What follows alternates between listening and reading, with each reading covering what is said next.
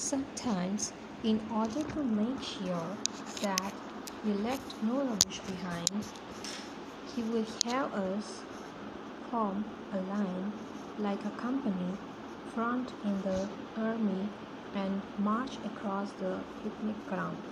Each of us was expected to pick up any trash in the territory that he covered. The result was that we often came home with the leavings of countless previous picnickers. I don't see how you children can possibly clutter up a place the way you do. Dad would grin as he stuffed old papers, bottles, and rusty tin cans into the picnic box. That's not our mess, Daddy. You know that just as well as we do.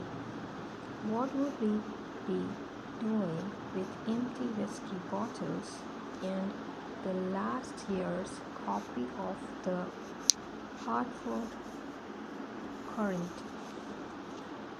That's what I would like to know, he would say while sniffing the bottles.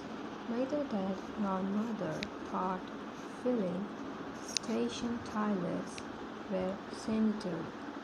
They never elaborated about just what disease the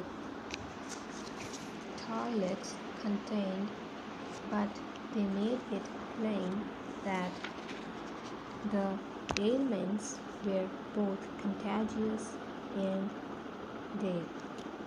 In comparison, leprosy would be no worse than a bad cold. Dad always opened the door for a public restroom with his cocktail and the preparations and precautions that ensure their unavoidable delay in its worst aspect.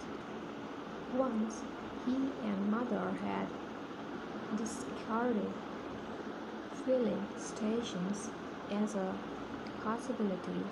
The only alternative was the woods. Perhaps it was the nervous strain of enduring Dad's driving. Perhaps it was simply that 14 persons have different personal habits. At any rate, we seemed to stop at every promising clump of trees.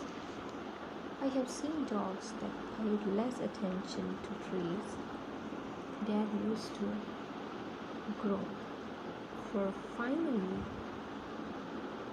delicacy. Dad coined two synonyms for going to the bathroom in the woods. One was visiting Mrs. Murphy, the other was examining the rare tiles. They meant the same thing. After a picnic, he would say, "How many have to visit Mrs. Murphy?" Usually nobody would.